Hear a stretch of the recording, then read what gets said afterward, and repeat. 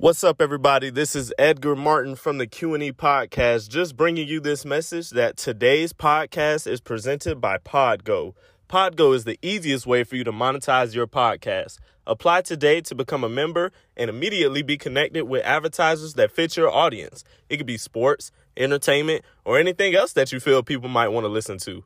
Once again, that's podgo.co, Podgo.co, Podgo. You are now listening to the Q&E podcast. Is this what you want? Huh? Is this what you want? Well, come and get it, goddammit! Hello, everybody. You're listening to the Q&E podcast. You're here with your boy Q Hicks right now. I got Edgar on the other line. Edgar, tell the people what's good. What's up, everybody? Welcome to another episode of the Q&E podcast. This is our first time talking strictly about sports in a long time. We've had a lot of interviews, a lot of activist talk, but now we're getting back to the main focus of the Q&E podcast, which is sports. And I feel like this is going to be a big relief, and we get to have a release from the real world for a second. Yeah. So if this is your first time listening to the Q&E podcast, we are primarily sports podcast, but obviously, like Edgar just said, we have broken into multiple different categories. We do current events, activism, films, entertainment. So definitely check out all of our other podcasts. We did a Last Dance series. We covered all of that.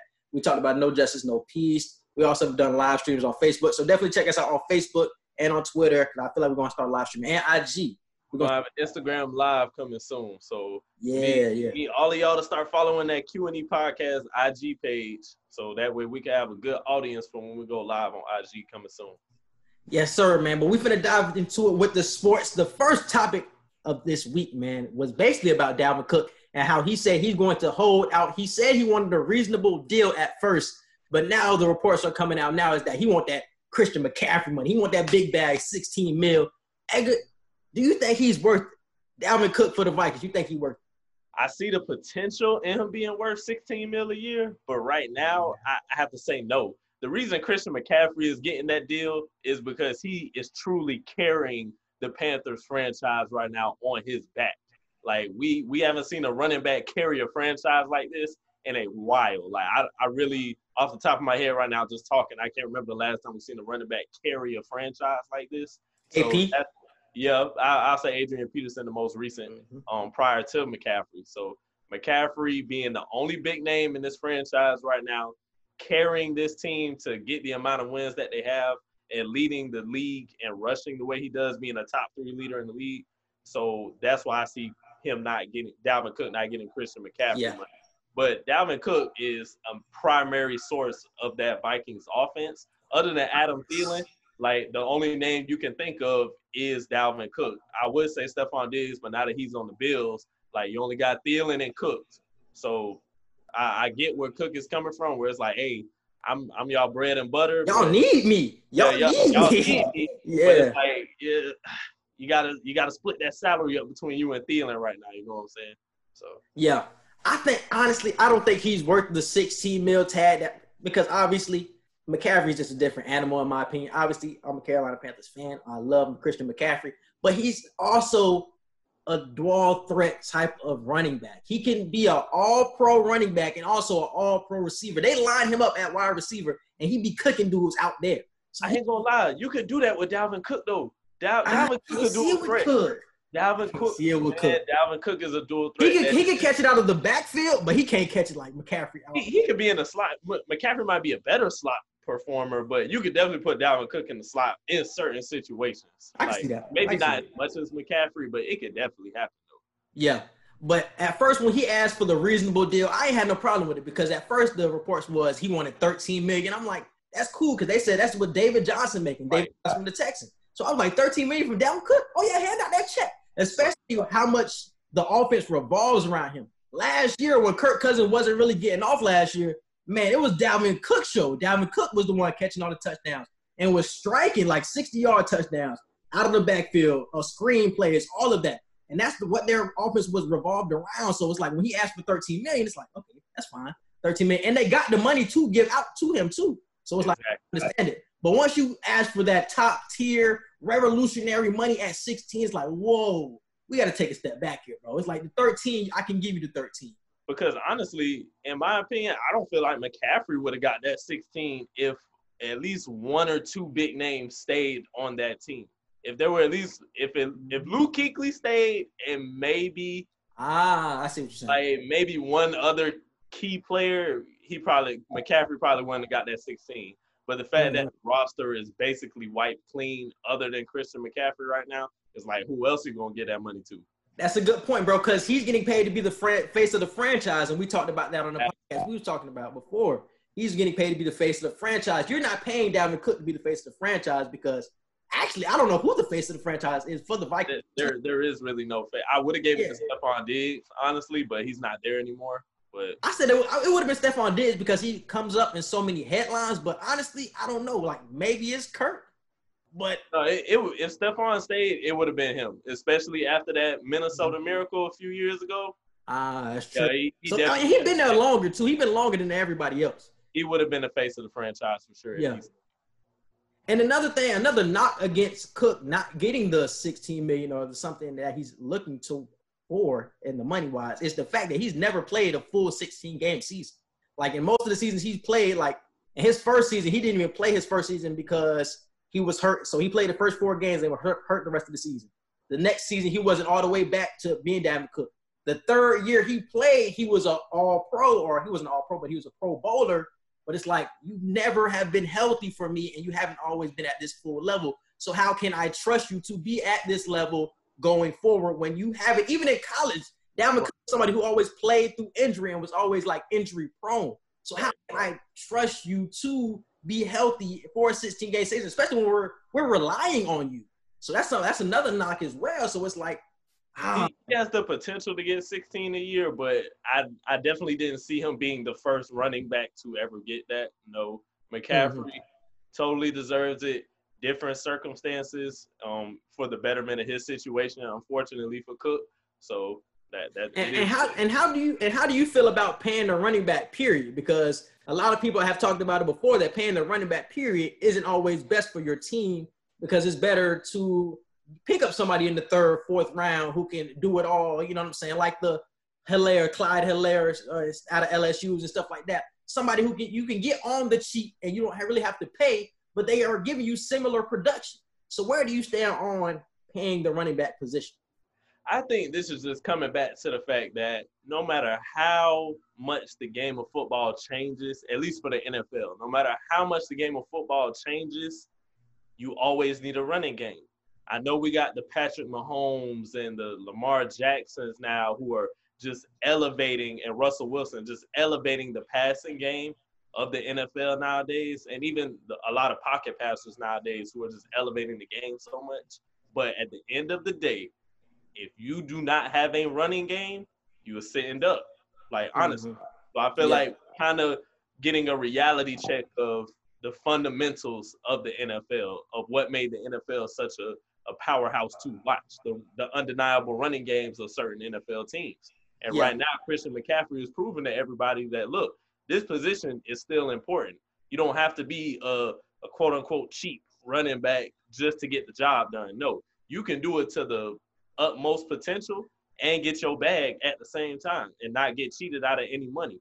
Like, you can be the number 1 player of the franchise and still be a running back in today's game, no matter how much the quarterbacks evolve and no matter how better the receivers get.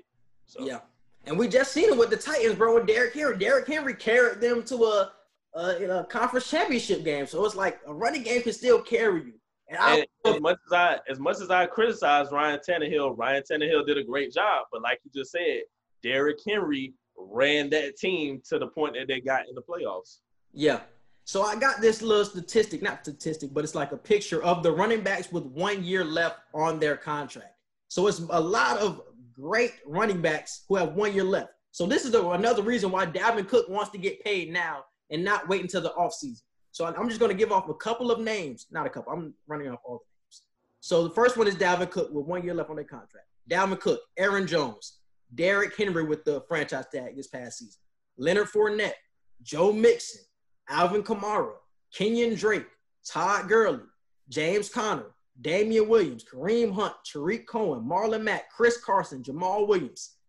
most of this list are Pro Bowl running backs, and they have 1 year left on their deal and are going to be in free agency with Dalvin Cook this offseason. So this is why Dalvin Cook wants to get paid now, because he doesn't want to be in the market with all these dudes. Right. There's a couple of people that aren't as good as Dalvin Cook on this list, but can give you similar production, like a Chris Carson, like a Marlon Mack.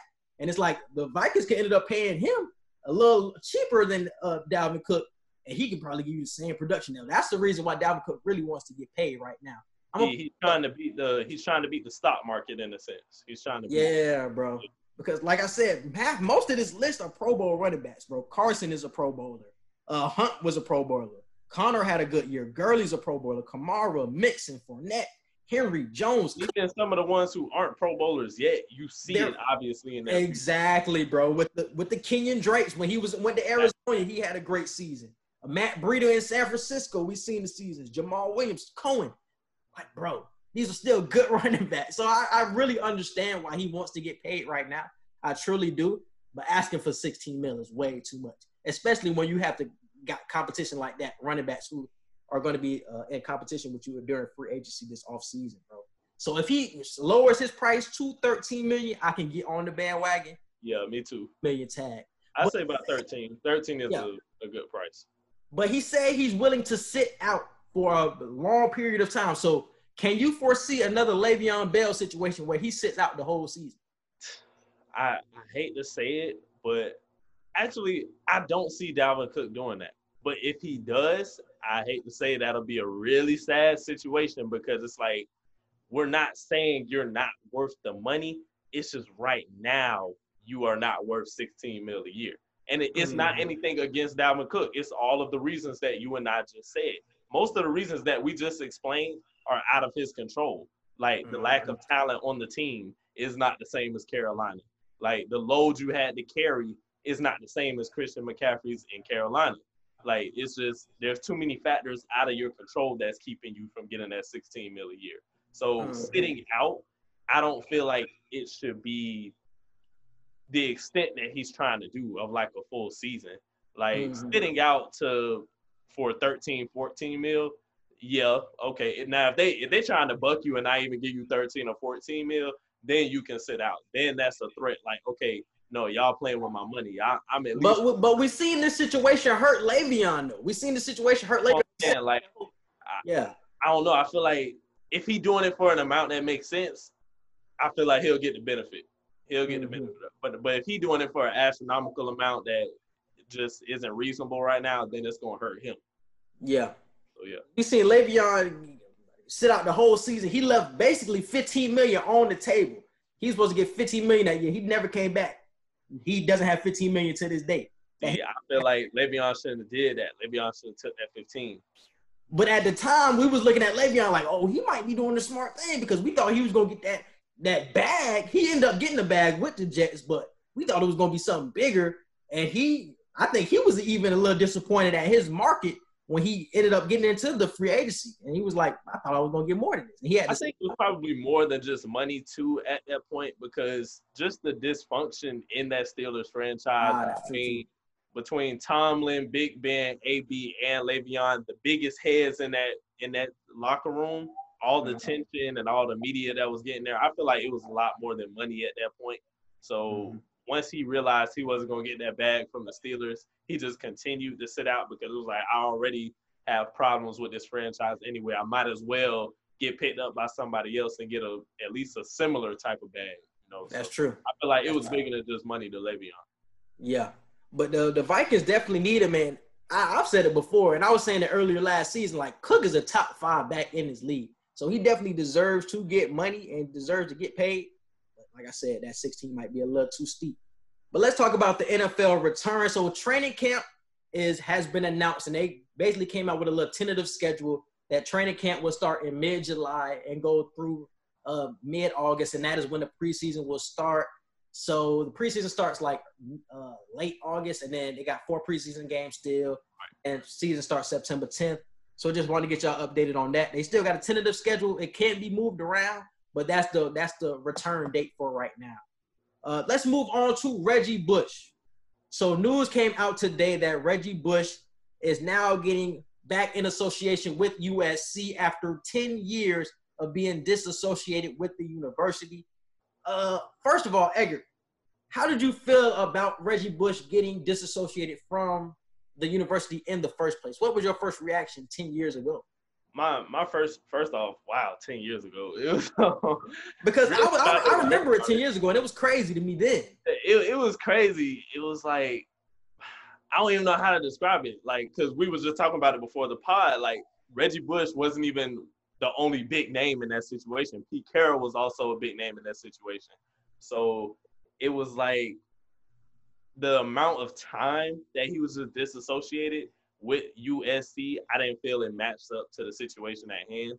So I feel like 2-3 years, okay, that's cool. And taking the Heisman away from me. That's what I'm saying. 10 years plus you took my Heisman away, and now y'all want to associate back with me. It's like, okay, I'm gonna need my Heisman back.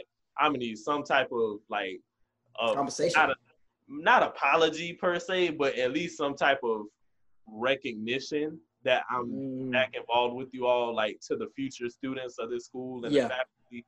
Like, I need a written statement provided by the university and put out there that we are associated back with each other.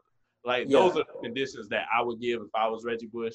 So I feel like he should definitely get his Heisman back. And the same way I felt back then, the same way I feel now. I don't think the time was adequate to And like Edgar just said, we were talking about it before the pod, and it just felt real grimy how they did Reggie Bush. And like I said, 10 years ago, I felt the same way. And I think Pete Carroll gets slipped through the cracks when he was really the orchestrator of this whole situation that happened at USC. When Pete Carroll came into that university, obviously they went off like a rocket. But he was the one orchestrating. He was the one orchestrating everything, and it was the reason for these violations. Reggie Bush obviously did take benefits, so I understand that. But Pete Carroll had something to do with it.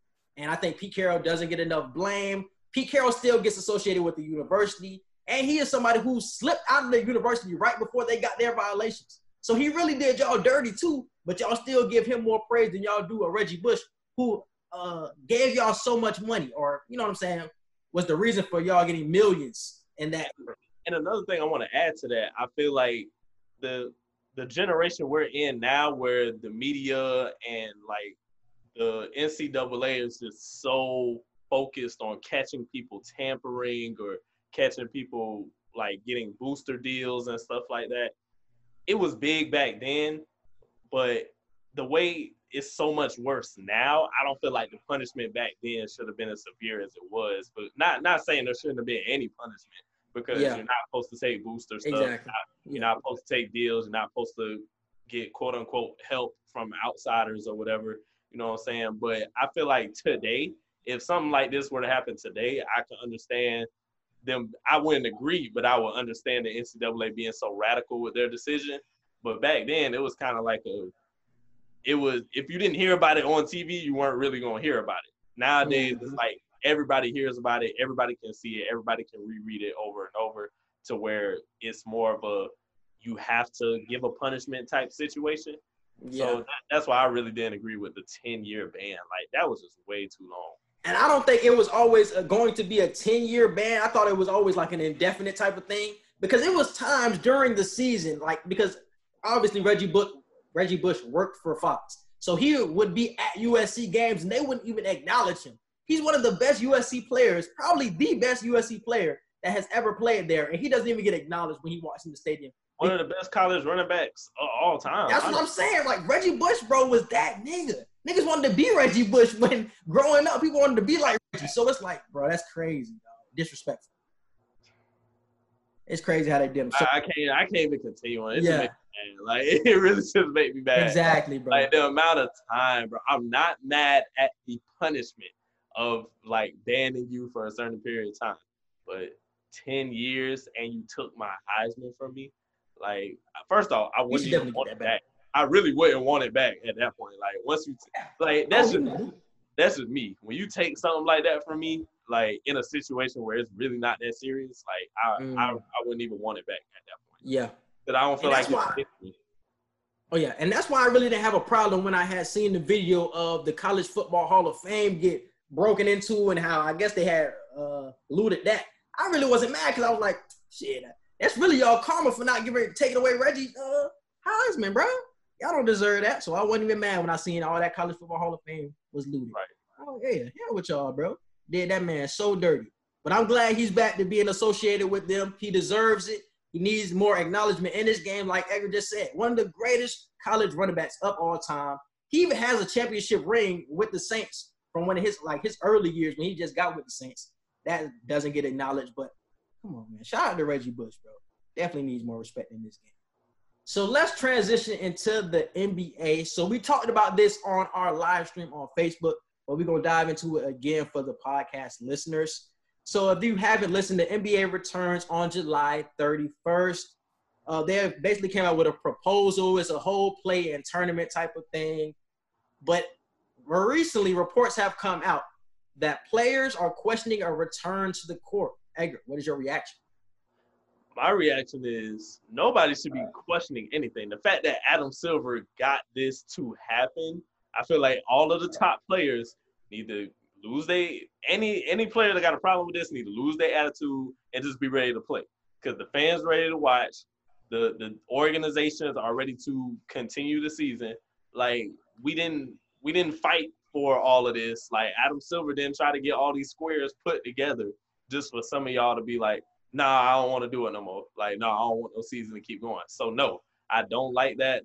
That's my reaction to certain top tier players being against it right now. I feel like this whole year has an asterisk by it. So who cares if the NBA has an asterisk by it? Like, I don't think so, bro. I don't think the year is going to have an asterisk by it because everybody is going through the same thing. And somebody had brought up that point before, and I was like you before I heard it. It was like everybody is going through the same thing. Usually in an asterisk season, it's like usually one team has an advantage over the other, and that's why you have an asterisk. But when everybody is going through the same thing, we're level. We're still level. So even though we're going to come back, the playoff is obviously not going to be an ideal situation, no fans. We're still all going through the same things at the end of the day. So whoever wins that championship, that's the champion. And we going to ride with that. Ain't no asterisk. It's going to be well-deserved.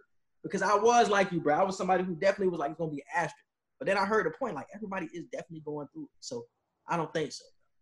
So if you haven't heard about the play-in tournament and all that, and, actually my reaction to that, I really think Damian Lillard is the person who was orchestrating this whole thing about players questioning. Because I really think it's all of the playoff teams, honestly, the teams that really don't think they're going to be in Orlando for that long, the Portlands, the Pelicans, who else? The Spurs. I think teams like those and players on those teams are questioning because I don't think Bron is questioning. The players like Kawhi, I don't think they're questioning. To be honest, I don't think they're the ones that are questioning the NBA coming back because they know they're going to get, you know what I'm saying, to the conference finals, to the finals type of thing. Exactly. Players who aren't going to be there that long, like the Lillards. Lillard's already had a comment before that he said he really didn't want to come back, you know what I'm saying, if he wasn't going to play for anything.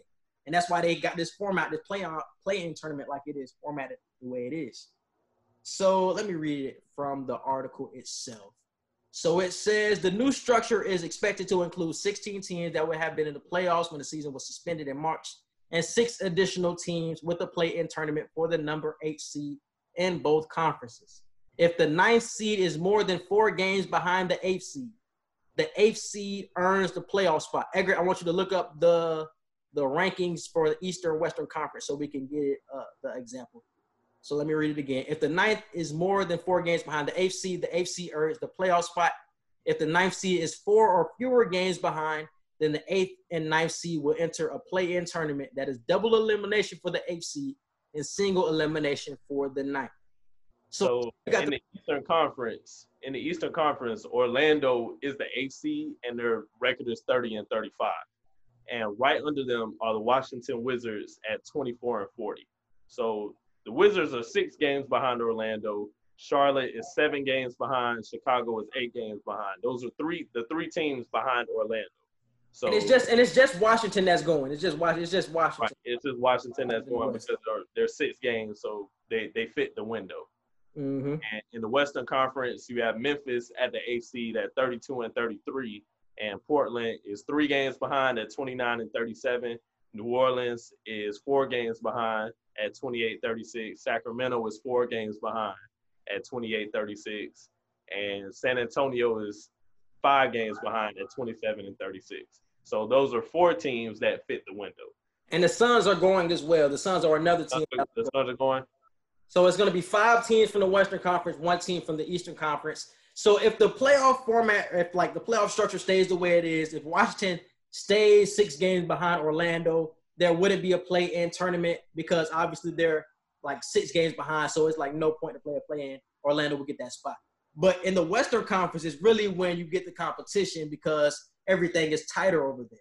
So the Grizzlies have the AC on lock right now, basically. So the Pelicans, like Edgar said, 3 games behind. I think the Blazers are 3 games. And the Kings and, you know what I'm saying, so on and so forth. So if it was to stay like that and the Blazers was to stay in 9th place and 3 games behind, the Blazers and the Grizzlies will have a play-in tournament between those 2 teams. And it will be single elimination for the Blazers. For the Blazers. It'll be for the Blazers.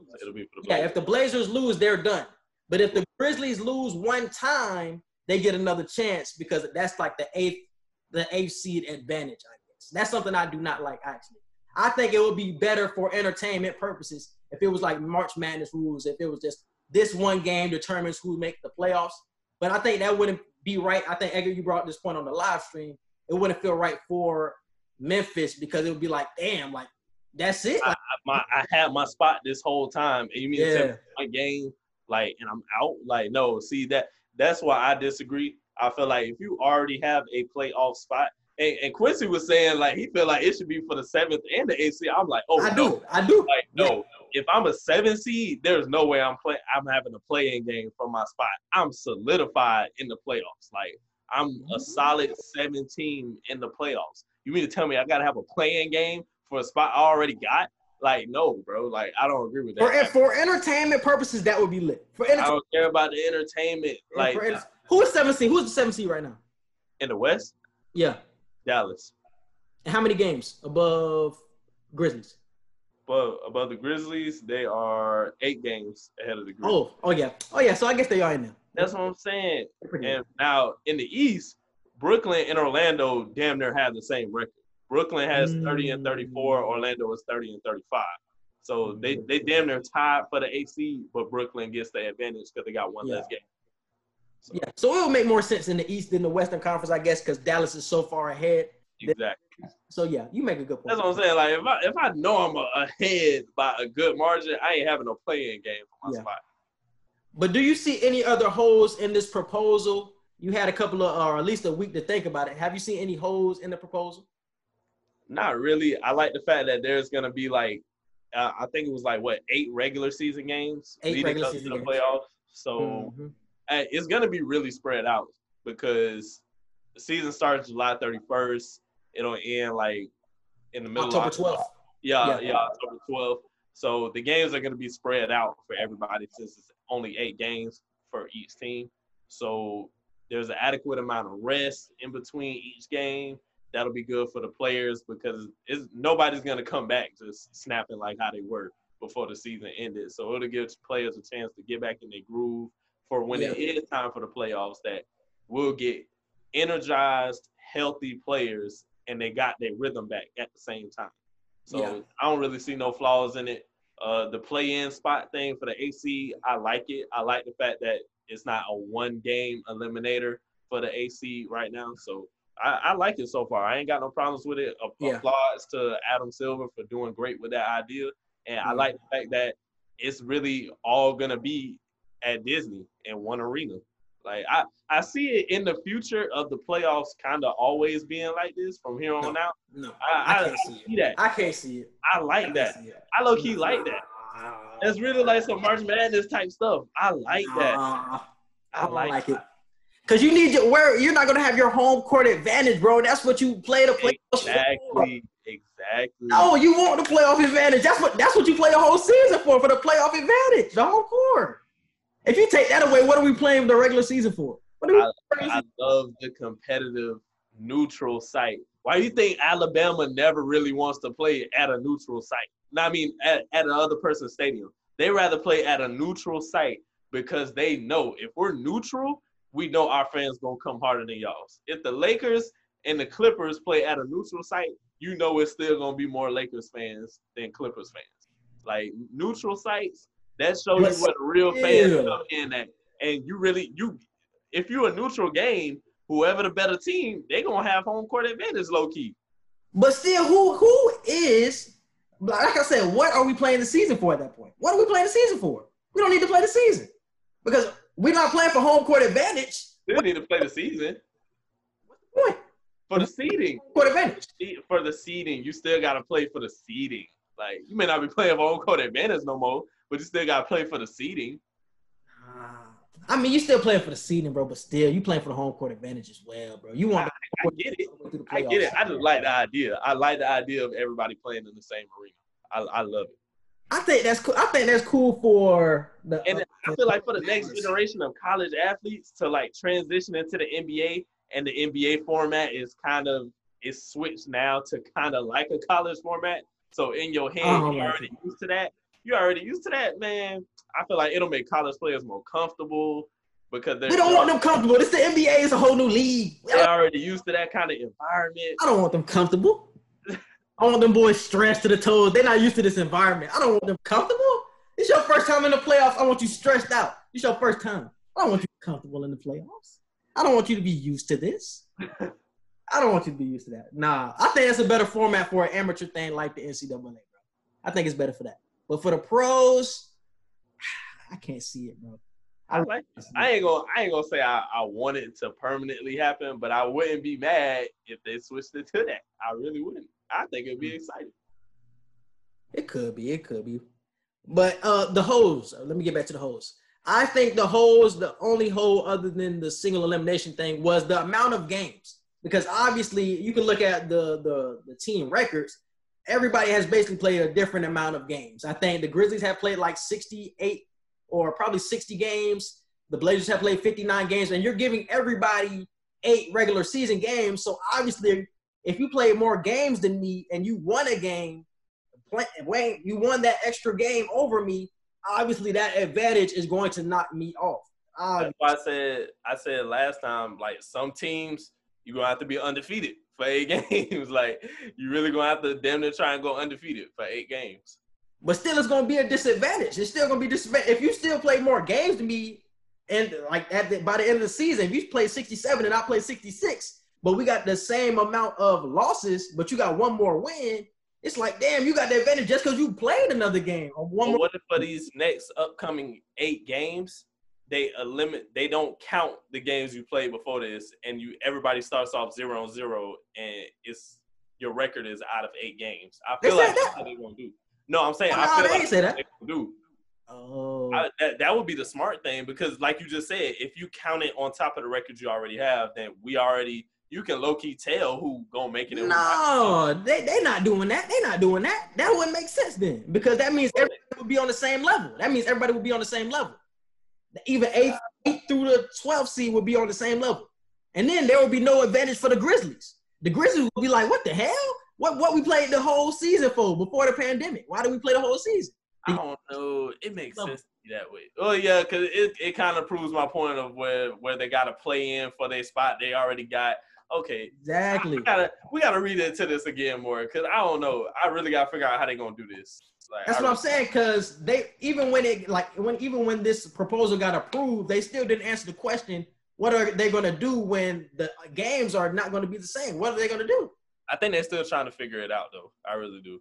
I don't think they're going to figure it out. It's just like, it is what it is. Like, if you didn't get in because you played one last game, just like tough luck type shit. It's like, there's nothing else I can really do for you. That's what I'm saying. Like, you go undefeated for 8 games, and it's still like a big margin between you and the 7th or the 8th seed or whatever. Like, come on, dog. Like, what was the Damian Lillard? What's the point of me playing? Like, what's the point of me playing? So let's go on to the 8 teams that didn't make the little 22 team season. So you got the Warriors that didn't get in. You got the Bulls that didn't get in. You got the Hawks didn't get in. It's a lot of teams that didn't. Wolves. Who else? The Warriors, Minnesota, Cleveland, Atlanta, Detroit, New York, and Chicago, and Charlotte. Yep. So you got all those teams that did not get in, but the Warriors have the best odds at the number 1 pick, and they got a loaded squad coming back next year. They got the Steph Currys. They got the Clay is gonna be healthy next year. You got the let me not put Draymond in there.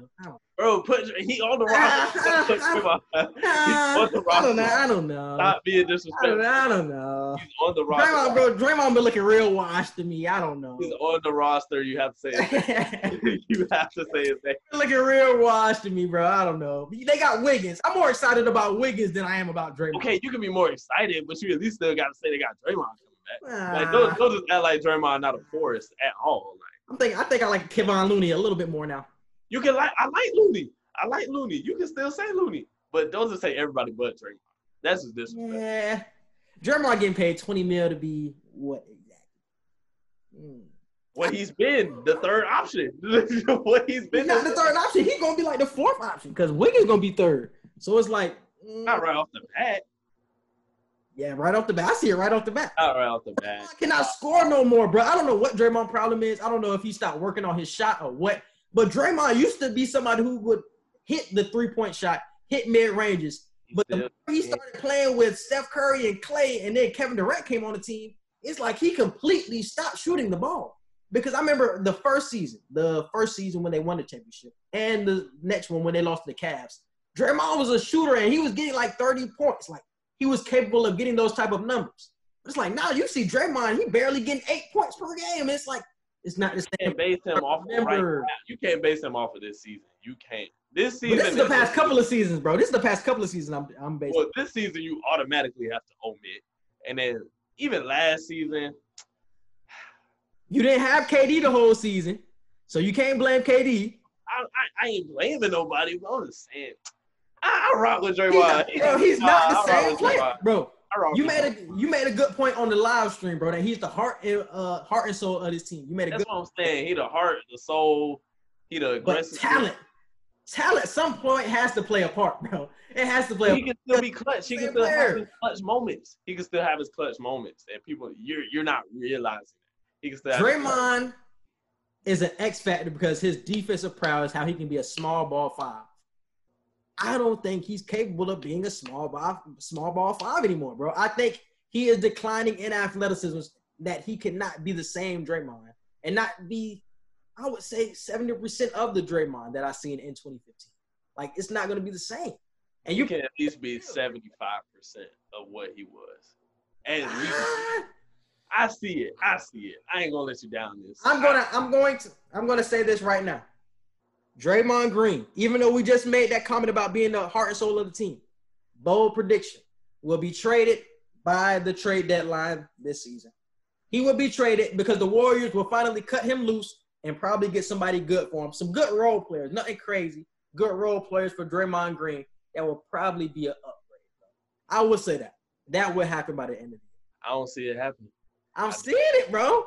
I'm seeing it. I don't see it. The amount of loyalty that Draymond, Clay, and Steph have to that organization.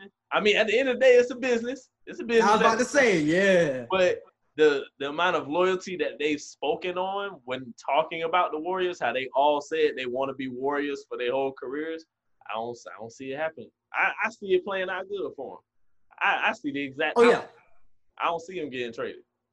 Because I still see, and my question was, before I got into this conversation, my question was, who can you foresee the Warriors picking number one? Who do you foresee? James Wiseman. Wiseman. Yeah, I agree, Wiseman. I see in a lot of mock drafts that they have Anthony Edwards going number one. I don't think that's a good fit for that system. Yeah, I don't think Anthony Edwards is going to be great. Don't get me wrong. Yeah, no matter what team he goes to, he's going to be great. Yeah, he's going to be great, but the Warriors aren't the best fit for him. I think Wiseman is the perfect fit. Interior presence down low, can clean up for Steph Curry. And like I said, a declining Draymond can clean up for him as well. So I think Wiseman is the perfect first pick. If they get the first pick, I think Wiseman is the perfect guy. I was about to dive into something else about the Warriors. Do you foresee the Warriors being not Super Bowl, but a finals contender next season? Next season? They're pretty loaded, bro. If everybody stays healthy, they're pretty loaded. Western Conference Finals, yeah. I can definitely see them being a Western Conference Finals threat. But still got the Lakers, still got the Clippers, Nuggets. No, don't. Stop it there. Nuggets. It's the Clippers, Lakers. It's Clippers, Lakers, Warriors. We're stopping it there. We're not going to those pretenders. We're not going to the Warriors are in the pretenders category right now, so get out of here. It's not a those stretch. are contenders. It's not a stretch. No. You're picking the Warriors to go from the worst team in the NBA right now to being a finals representative next season for the West? They're not. They're quote unquote the worst team, but it's the injuries. Clay didn't play. Steph didn't play. You gotta add all those in. D. Russ got traded. You gotta add all that in there, bro. It's the reason why they're the worst. And you made a good point. Another point you made on the live stream, bro. You're really hurting yourself with all your points you made on the live stream. Because you said on the live stream, all the time that they gave to their role players this season. I don't see them going to the finals. Yes, that's what I'm saying, bro. The Damian Lee, all of those are going to play key roles for the finals next year. Nah. That's what I'm saying, bro. They're going to play big. Conference finals. Western Conference Finals. That's their expectation. That should be their expectation. If they get and you got the Clippers going to the finals. Not expectations. Clippers going to finals. This season? Next season. Next season? Because it's not going to be the Lakers. You're not thinking the Lakers again, are you? I don't know. It depends. I can't never just rule out LeBron. I can't never just rule him out like that. What LeBron gonna be next year? 37? 36? 36. He's gonna be 36. LeBron, 36 years? Bro, if he does this junk again next season. That's what I'm saying, bro. I can't just rule him out. Yeah. I don't know how some people really just completely rule LeBron out. Sometimes, like, you can't. Even if you don't like dude, you cannot ever just completely rule him out. You just can't. That's true. But even if the team you want, the competition next season gonna be steep. Even if you want the Clippers to go, like, you can't just be like, nah, Bron them ain't even gonna be. Nah, you can't do that. You can't. You gotta at least. You gotta at least have them in your peripheral. Third. Like, you're gonna be third or second or third in the Western Conference next year. It's gonna be tough, bro. The top of the West gonna be tough. I honestly don't ever really care what seed LeBron is when it comes to the playoffs because I know what to expect. You know, so he could be the 8th seed for all I care. Like, he could be the 8th seed. Whoa! If he could be the 8th seed and he's losing. He gonna be the 8th seed. He could be the 8th seed and he gonna make that first seed work to get to the second round. They could lose. It could be obvious that they're gonna lose, but he gonna make that first team work. I can definitely feel that. But if he's the 8th seed, the Clippers the 1 seed, he's losing. Oh yeah, like he'll probably lose, but I'm just saying, like. And let's dive into somebody else who plays for the Spurs, LaMarcus Aldridge. We found out that he is out for the season with a shoulder injury. Did you ever expect the Spurs to make a run at the playoffs, especially in this new format? Nah. That's why it really wasn't that big of news to me because I was like, that's why I looked at it. I was like, Spurs ain't even really news right now. Like, yeah, exactly. I like Aldridge though. I like Aldridge, but Spurs ain't really news right now. So I was like, Aldridge a good player.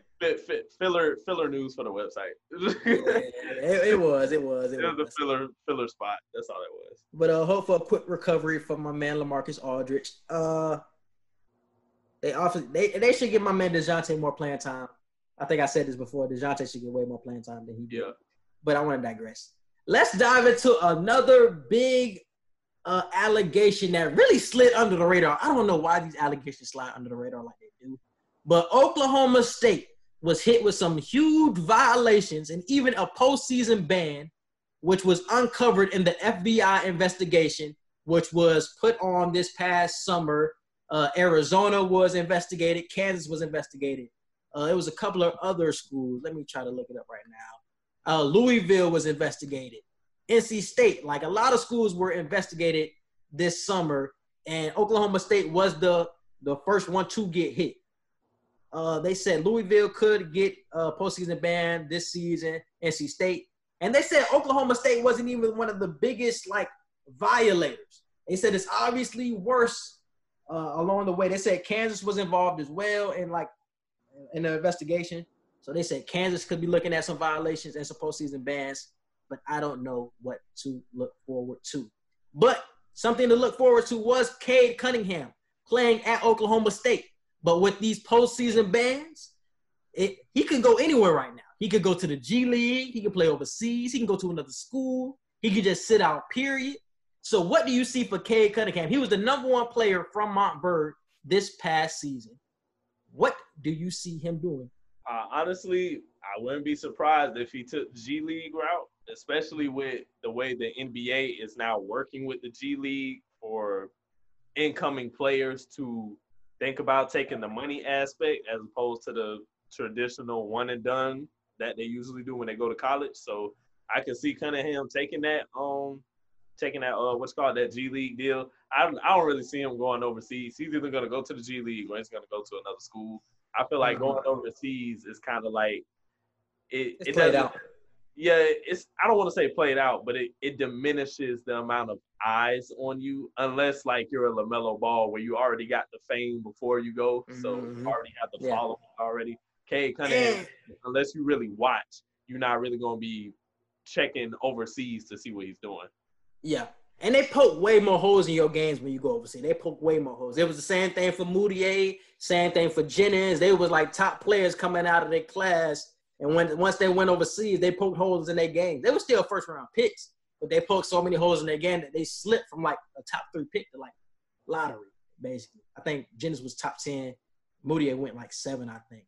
But the one thing about him, because they said he could still stay at Oklahoma State even with the postseason ban, because he wants to play for his brother. His brother is the coach at Oklahoma State, and that was the reason why he went there in the first place. So they said he could stay. It could be a Ben Simmons type of thing where it was a big player, but Ben Simmons didn't make the tournament, but it was still good to watch him.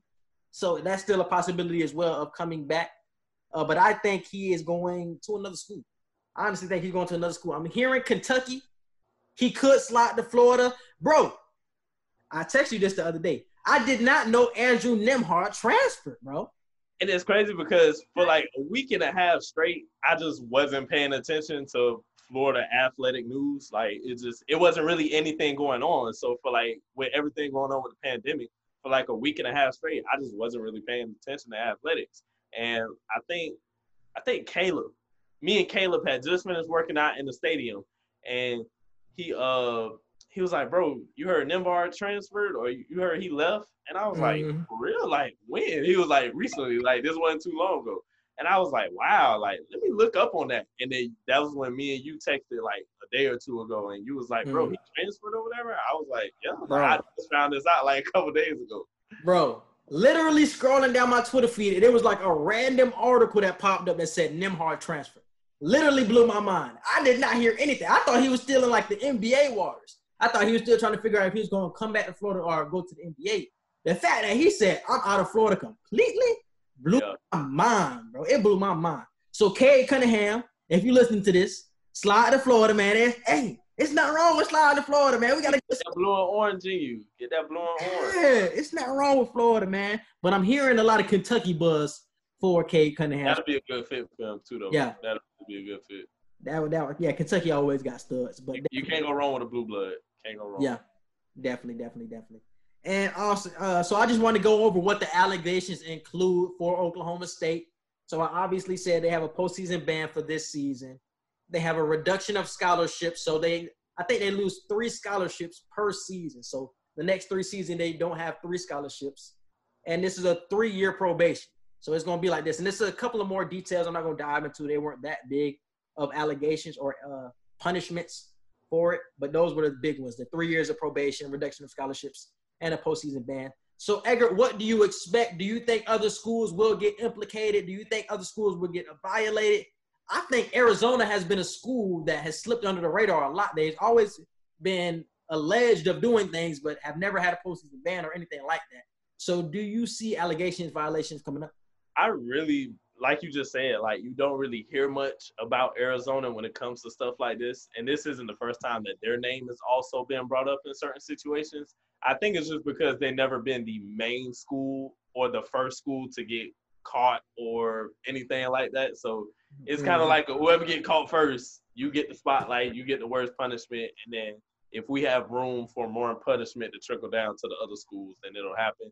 Arizona has always just been kind of like, okay, we kind of got caught too, but they got caught first. So, and we're not as bad in the waters as them. So maybe they'll overlook us, you know. So I feel like that's what it is. I don't really. I have to read more into it to see how much more punishment the NCAA is going to rule out.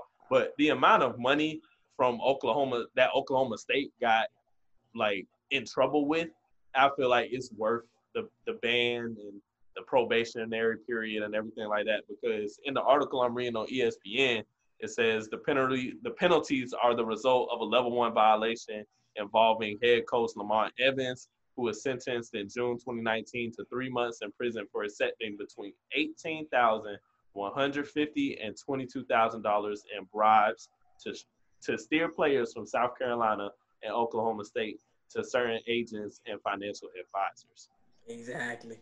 Like that amount of money, yeah, it's definitely worth probation and all that stuff. So. And that's the funny thing, because Oklahoma isn't even a big school that you really hear about like that in like the March Madnesses or even throughout the season, especially since Marcus Smart left. I haven't really heard about Oklahoma State since then. So it's like if Oklahoma State is getting implicated, you already know everybody else is doing some grimy shit. If Oklahoma State, it's like Kansas, we know Kansas paying. We know UNC paying. They already had allegations before, and it's just like, all right, now we just gonna let the big schools slip by while the Oklahoma States get punished? Like, what are we doing here? Because it's really looking like you punishing the small people while the big ones really get away with it at this point. So I'm really trying to figure out what are we doing. And I want to read this little excerpt of an article real quick. So they said, pending an appeal, Oklahoma State won't be eligible for the 2021 NCAA tournament, and they may not be alone. In addition of the University of Louisville, South Carolina also received a level 1 violation, and North Carolina State has received 2 violations, and Kansas has them all beat with a whopping 5. So if Kansas gets no punishments while having 5 NCAA violations after the whole investigation, I got questions, because you punishing one, but you're not punishing the big blue blood. So right. What is really going on here, bro? And when I read that, how many violations Kansas had, I was like, oh, yeah, bro, they got to tighten up. They got to get on Kansas a little bit, bro. They got to get on Kansas. I love Kansas. I rock with Bill Self, but y'all can't just keep slipping away like that. Y'all can't keep slipping away.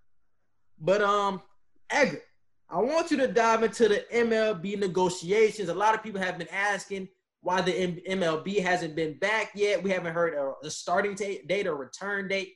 I know you looked more into it. So what is the latest you've been hearing? Today's Wednesday, right? Today is the day that the MLB waited for the players' response. I didn't get any news on it today, so I don't know if they actually reported the response that the players' union gave today. But the MLB proposed a 76-game season to the players' union. And right now, most players are not really rocking with it at the moment. I want to say there were 2 players who were pretty against it. Andrew McCutchen for the Phillies, he tweeted LOL when he seen the Twitter post that the MLB made about the 76-game season. And really, a lot of players are kind of like turning their nose up at it because of the prorated salary. Like, a lot of players will not be getting 100% of their money. They'll get like 50% during the regular season, and those who make the playoffs, they'll get up to 75%. Yeah, that's what I heard. 70. Yeah. So, and there's talks about eliminating draft pick compensation for free agents and a $200 million postseason pool for the players. You know, and the season will end October 31st. So every day that goes by is another day without baseball, and we know baseball is usually 180 games or so. So right now, they're trying to get 76. And the fact that the players are still like, no, and the league is like, well, we got to start something soon, because sooner or later, we might not be able to have a season if we get too far to where we can't even do 70 games. Like, yeah, we can't. Yeah. So what I was hearing. Oh, go ahead. What you say? No, I was just saying that's what's going on right now with the MLB. Okay. So what I was hearing was they came out with a proposal before that said it was going to be 114 games. Right. I forgot what the salary was for the first proposal, but obviously the players didn't want it. But the one that just came out with the 76 games, the 50% or the 75% prorated salary, that's the one that's more towards what the players want. So even though you said Andrew McCutchen, among others, the couple don't like it, a couple people don't like it, I'm starting to hear that more people are on that side than the 114 because I can't see them going higher than 76 games. Oh, yeah, me neither. Yeah. Yeah, I think they're going to stick with this one. Even though some players don't like it, it was the same thing with the NFL. A couple of people didn't like how that CBA was going to get hammered out, but it still ended up going through. Same thing with the MLB. I think they're going to stick with this one with the 76 games, 75%. And it was something else. It was another stat that was in that tweet I read. I forgot at the moment. But I think they're going to rock out with this proposal. And I think it's more towards what the players want. I do too. Even though it's towards what the players want, the fact that they're still kind of like, I don't know. Like, I want to be able, I want all of us to be able to still make majority of the money that we're supposed to make. I feel like we're at a point right now where it's like every league is going through similar situations right now. Everybody but the NFL basically is going through a similar situation at the moment. So I feel like it's kind of a point where you got to suck it up and at least take 75% of what you're getting. And that's what I'm saying. Like, bro, you're not playing 75% of the season. If you play 76 games, you're playing not even half the season. I'm about to say that's under half. So. That's under half. So if you're getting 75% or you said 50% at first, but it's 75% playoffs. Yeah, if you're a playoff team, it goes up to 75%. Yeah. So. But still, if 50% of your money for playing half the season, that feels fair to me. I might be. I don't think I'm tripping on that. If you play half, I don't either. Like, like you play half the season. I'm playing less than half the season, and I'm getting half of my salary. Like, okay, that's even to me. Like, that's what I'm saying. Like, I'm not tripping here. So it's like the same thing. Like Edgar just said, everybody is going through something. Everybody is losing money with this, but we still want to be entertained as fans. We want to be entertained, and as players, they still want to make money, even though we all want to be safe. At the end of the day, we want to be entertained, and the players still want to play. So if you play half the season and you get paid half, that seems fair. The NBA is losing money and endorsements from China, and the season's not going to be the same. They obviously lost money with the 2 months being out. Like Edgar said, really the NFL is the only one winning here, and they're still going to lose money because no fans. So they're still going to end up losing money. So it's like everybody has to take a hit. So even with this tough times, bro, you have to, like Edgar just said, you got to suck it up, bro, at the end of the day. Like, literally, it's a situation where you got to suck it up. Yeah, bro. We all taking L's right now. Literally, everybody is taking the L. So. Yeah, bro. So I think it's a fair deal. So Edgar, thank you for that update on the MLB. I think people needed to hear that. Haven't heard about the baseball in a long time, bro. Right. They've really been ghosted. So yeah. And the last topic of the day will be about Fight Island, bro. So we talked about this a couple of months ago during the actual coronavirus. This was being talked about being a Fight Island. Dana White was talking about having it over in like an unknown location. He was going to have it during the coronavirus. It was a risky plan, but it was something that he was trying to hack out while everything was going on, but it obviously didn't end up working out. But it is now going to come into fruition right now. So it says the fighters will travel to this island for international fights. Dana White delivered on his promise, announcing the inaugural Fight Island event will be the home of UFC 251 on July 11th. It will feature 3 championship fights, and it will be in Abu Dhabi in the island of yachts. So that is where everything is going on in the UFC. Edgar, how do you feel about Fight Island coming to fruition? Hey, we're in a time right now where revolutionary ideas are happening and life-changing ideas for leagues and everything, and I like it. I like the fact that, well, first of all, I love the fact that we're calling it Fight Island. Like, I just like this is going to be in history. Like, even if it's only a 1-year type situation, like, it's going to be a history. It's going to be a lesson in history for sports where years from now, kids are going to be like, what was Fight Island? You know, you're going to have to explain all of 2020 first off. Yeah, really. But I explain the whole year first off. But I like the idea. I like the fact that I think they're still going to follow the media guidelines of not everybody's going to be able to come, but the main media sources are going to be able to be there, and they're going to probably, I'm sure, limit the number of people who are there other than the fighters, obviously. Yeah. Because UFC have already had fights during the coronavirus, but it just wasn't like it was very limited. Yeah, it was very limited, though. But they still had events going on, so I'm pretty sure it's going to be the same thing when they get over to the Yas Island. So, yeah. But also, this is not the last topic because we're going to dive into this Mikey Williams topic before we head out of here. ECU possibly. So, Edgar, dive into that. Your reaction. Mikey Williams, the #1 player in the class of 2023. is considering a HBCU with everything going on, Black Lives Matter, the protests, the riots. He wants to make a change for the whole culture and go to a HBCU. He's seriously considering it. I personally think it is going to happen down the line. Edgar, what is your reaction? When I seen him make that tweet, going to HBCU might not be so bad with the eye emoji. I was like, wow, like if he really chooses to do that, like he's gonna completely shift, like he's gonna shift the momentum of players that go into the NCAA from that moment. Like you're no longer gonna see the top players only go to blue blood teams or only go to the well-known schools in the country. Like, no, you're gonna have players going to Howard, going to FAM, going to Tuskegee. Like you're gonna see these players going to schools that you 9 times out of 10 would never see them go to. So I love the fact that he's at least taking it into consideration. Even at the end of the day, if he doesn't choose the HBCU, the fact that he's looking at them and he's making these big time schools pay attention, like, hey, we can choose our own people at the end of the day. We can make our own legacies with these schools now instead of following y'all legacies. I love the fact that he's doing that. I love the fact that I feel like he's really going to choose. I agree with Quincy. I feel like he really is going to choose to go to HBCU. And I don't know. It's just it's gonna be crazy. I'm really gonna like it. I'm really gonna like it. Like the top athlete in the nation, the top college athlete in the nation, going to a black school, like all black schools, like that. That's just crazy.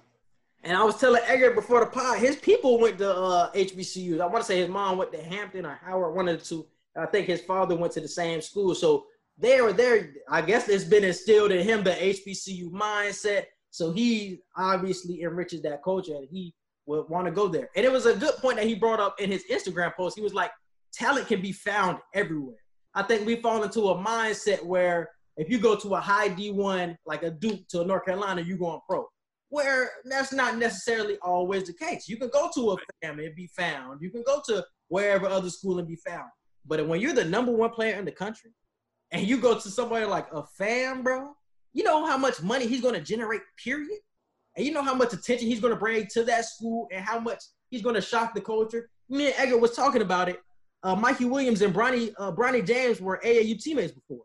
What if Bronny gets on this bandwagon and gets on the HBCU train as well? It's like, now we can really be talking about something. You're gonna start seeing LeBron James at like FAMU or Hampton or Morehouse. Like you're gonna start seeing him at HBCU games, and it's gonna be like, hey, like this is lit. Like this is a whole cultural change. Like that'll be so crazy if something like that happens. So hopefully in 2023, like even if Mikey Williams isn't the first to do it, I feel like he's gonna be the biggest. He's always gonna be remembered as the first person to throw that out there. That we can start considering these, like at least publicly, because I'm sure other players have thought about it, but no other big time player has publicly said it like that. Yeah. So I love the fact that Mikey will always be remembered for at least publicly saying it. I hope he still does follow through and choose the HBCU. But wherever he goes to school, he gonna snap. He gonna get the looks that he look. Oh man, like I said, he's number one player in his class already, bro. So he gonna be a stud for sure. But yeah, bro, I definitely see it happening. But you talk about the downfalls for a minute, bro, because we talked about all the positives that can happen. I will see. I don't like to talk about it. I will see it being a downfall, but it's just one thing you gotta look out for, Mikey. It's just you. The hoes. I don't want to say it like that. I don't want to say it like that. The females. You're at an HBCU. You're surrounded by beautiful black women, beautiful educated black women at that. But a lot of times HBCUs are in areas of low income. I'll try to say that as possible. Areas of low income. So you got your females who don't go to FAM, who go to all FAM events. You got your females who don't go to Hampton that go to all Hampton events. You got females that don't go to Tuskegee that go to all Tuskegee events. Yeah. So you're going to have more than the average number of females trying to get at you just to get at you. Like, I'm not lying. I'm not trying to be a hater. It's just the way it is. I'm not trying to down talk black women or anything like that. I just don't feel reality of it. That's how it is, period, bro. If he went to a D1, that's how it would be, or high D1, that's how it would be. Yeah, so I don't know. Just gotta have that. Gotta have that watch. Same thing Quincy was saying. Quincy was saying, hey, as much as I would love for him to go to HBCU, he probably gonna have to watch his back just a little bit more than usual. You know what I'm saying? I know my experience at Flomo. I love being at an all-black school, but hey, at the end of the day, you still got those few black students who just don't get it. They're there, but they don't get it. You know what I'm saying? And they jealous of you, bro. They see what you got going on, bro. They seeing your attention, and they're like, oh, okay, let me holler at this dude. You know what I'm saying? Try to do something, try to touch you a couple times. Exactly. See, so it's just certain stuff you gotta look at. I love my people. I love my black people. But I know how some of us can be sometimes. Exactly. So that's why I want to make sure Mikey, Bronny, whoever else, anybody before they class understand when choosing the HBCU.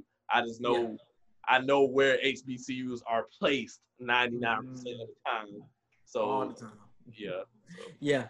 But we talked about it before, how we think the black community will protect him at the end of the day, even though there are those black apples or bad apples. We will see a protection around him if he does go to HBCU, because we want to see him win at the end of the day. Like at the end of the day, we always want to see black folks succeed in the light because it makes us look good. Like shit, if you go to HBCU and he does his thing, it's like, oh, okay, you know what I'm saying? And a lot of people don't even know that there are D1 HBCUs until Mikey Williams came out and said, I want to go to HBCU. A lot of people didn't have knowledge of that, bro. So now people are starting to actually gain knowledge and look into HBCUs now. So this has always been a topic. This has always been a topic for, at least for me, for the last 4 or 5 years now, on what if at least 50% of the black athletes in college sports went to HBCUs instead of predominantly white institutions. Just 50%. That's half. Like, just imagine half of the black athletes in the nation playing for black schools. That would cripple the major universities in the NCAA so much. And that will put so much money into these black schools that really, a lot of them really need that extra money sometimes. Because there are black schools out there. I don't want to make it sound like HBCUs are broke. There's a good amount of HBCUs. Like Morehouse make money, but they don't like to spend it on their buildings. So it's like that's just, I would love to see that, but a lot of people have negative opinions of that ain't never gonna happen. Like, I don't think all of them are just gonna choose to do that, because at the end of the day, some of them got that mindset of I gotta make it so my people can make it, and I don't want to take that risk of going and all that. So I understand the negative side of it, but the positive side, it's a risk, but it's such a beautiful risk at the end of it. Like, it's a situation where you can't just think about you. What about the next generation? Like, you might have to be that dummy trial to see if the next generation can really do it or not. You know what I'm saying? Yeah. So, I don't know. And you may not, and like you Edgar might say, you may not flourish in this process, but you will make a difference for sure, bro. I promise. That dummy, you will make a difference, and you will become the people's champ for that. Trust me, you'll become the people's champ. We will always remember. I promise you'll be the people's champ for that. Yeah, bro. Like you might, your class, no matter what class it is, it might be one class that might have to be that dummy class to just test it out or whatever, and it might or it might not work, but we'll never know if we don't attempt to do it. So yeah, man. So we definitely had to get into that topic before we left, man. I almost forgot about it, but we definitely had to get into Mikey Williams. We appreciate y'all for listening. Edgar, hit on with the social media. You can follow us on Twitter at QE Podcast 1. You can follow us on Instagram at Q_N_E_Podcast. You can follow and like our Facebook page, Q&E Podcast. You can subscribe to our YouTube channel. Don't forget to hit that notification bell and hit the all button so you can see anytime we drop one there. Our email, QANDEpodcast@gmail.com. Email us for any questions, concerns, inquiries, business opportunities, fan mail. Reach out to us anytime. We always check it, and we'll always try to get back as soon as possible. PodGo, the best podcast platform for advertisements. Be sure to hit them up. That's who we are. Shout out to PodGo. Yeah, PodGo. Be sure to download anything with them to try to get a deal with them. We are part of Blue Collar Media Group, and MTMV Sports. So check out both of their platforms and websites. Check out all of the podcast people on there. Check out all the amazing raw talent that's still untouched and unheard of right now. So there's plenty of people out there like me and Quincy. You can follow Quincy on Twitter at Q_Hicks3. You can follow me on Twitter at EdgarMartin97. You can also follow my Instagram at EdgarMartinOfficial. Yes, sir. And like I always say, subscribe to our podcast platforms. Like I said, we're on iHeartRadio now. So check us out on iHeartRadio. We're on Blue Collar Media. We're on that website. We're on Apple Podcasts, Google Podcasts, wherever you listen to podcasts. We are there. And yeah, all I got to say is, bro, give us a shout out. Man, we black folks, man, and we in a time where we need to be uplifting our black folks. We are black content creators, man. Uplift this podcast and uplift your black brothers and sisters. Hey, and I'm out, and we out. Oh, Edgar. I was going to say one more thing. I ain't going to say the name, but we got another St. Pete Heroes episode coming up soon. Quincy know what I'm talking about. I ain't going to say the name, but I'm working out a situation, a deal right now with a St. Pete legend, a Florida legend when it comes to athletics, football specifically. That's the only hit I'm going to give, football. St. Pete legend. Hometown Hero episode coming again soon. So just be on the lookout for that. All right, man. We appreciate y'all for listening. We out. Peace. I'm sick and tired of running. I've got to make a stand. I said I got a girl now, and I've got to be a man. No, I ain't gonna run. No, I ain't gonna run. No, I ain't gonna run. No, I ain't gonna run. No, I ain't gonna run. No, I ain't gonna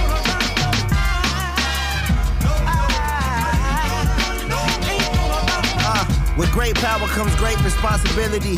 And since nobody is ill as me, I illustrate through soliloquy to set the children free. I mean, who else in this bitch finna spill the tea? See, I can rap about the fun guy stuff, how many guns I bust, and all the funds I've touched. I can quit the chatter and speak on shit that matter and help niggas climb instead of trying to dish the ladder. Cause all I'm seeing is a bunch of fake cats with face tats. What could my nephew take away from they raps? They never ate scraps, but claim they got 8 straps. They had silver spoons with plates on the placemat. But see, the kids got a lot of buried pain that you choose to exploit for a monetary gain. We'll play the game, but the people need a voice. I woke up one day and knew I had to make a choice.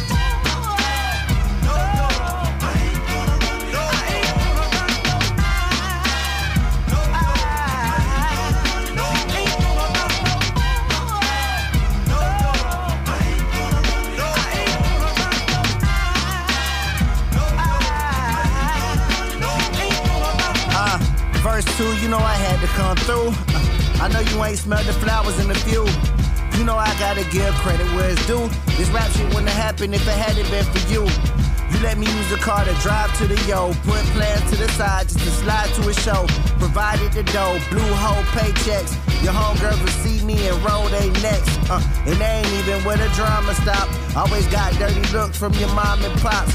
Shit, I know they probably think I sold you dreams. Shit ain't working how we planned, but people go through things. But I got your back forever, and that's without a doubt. Cause when I was down and out, you helped me grow new wings. You knew I had next before they checked for me. You always said I can't run for what's meant to be. I'm done running.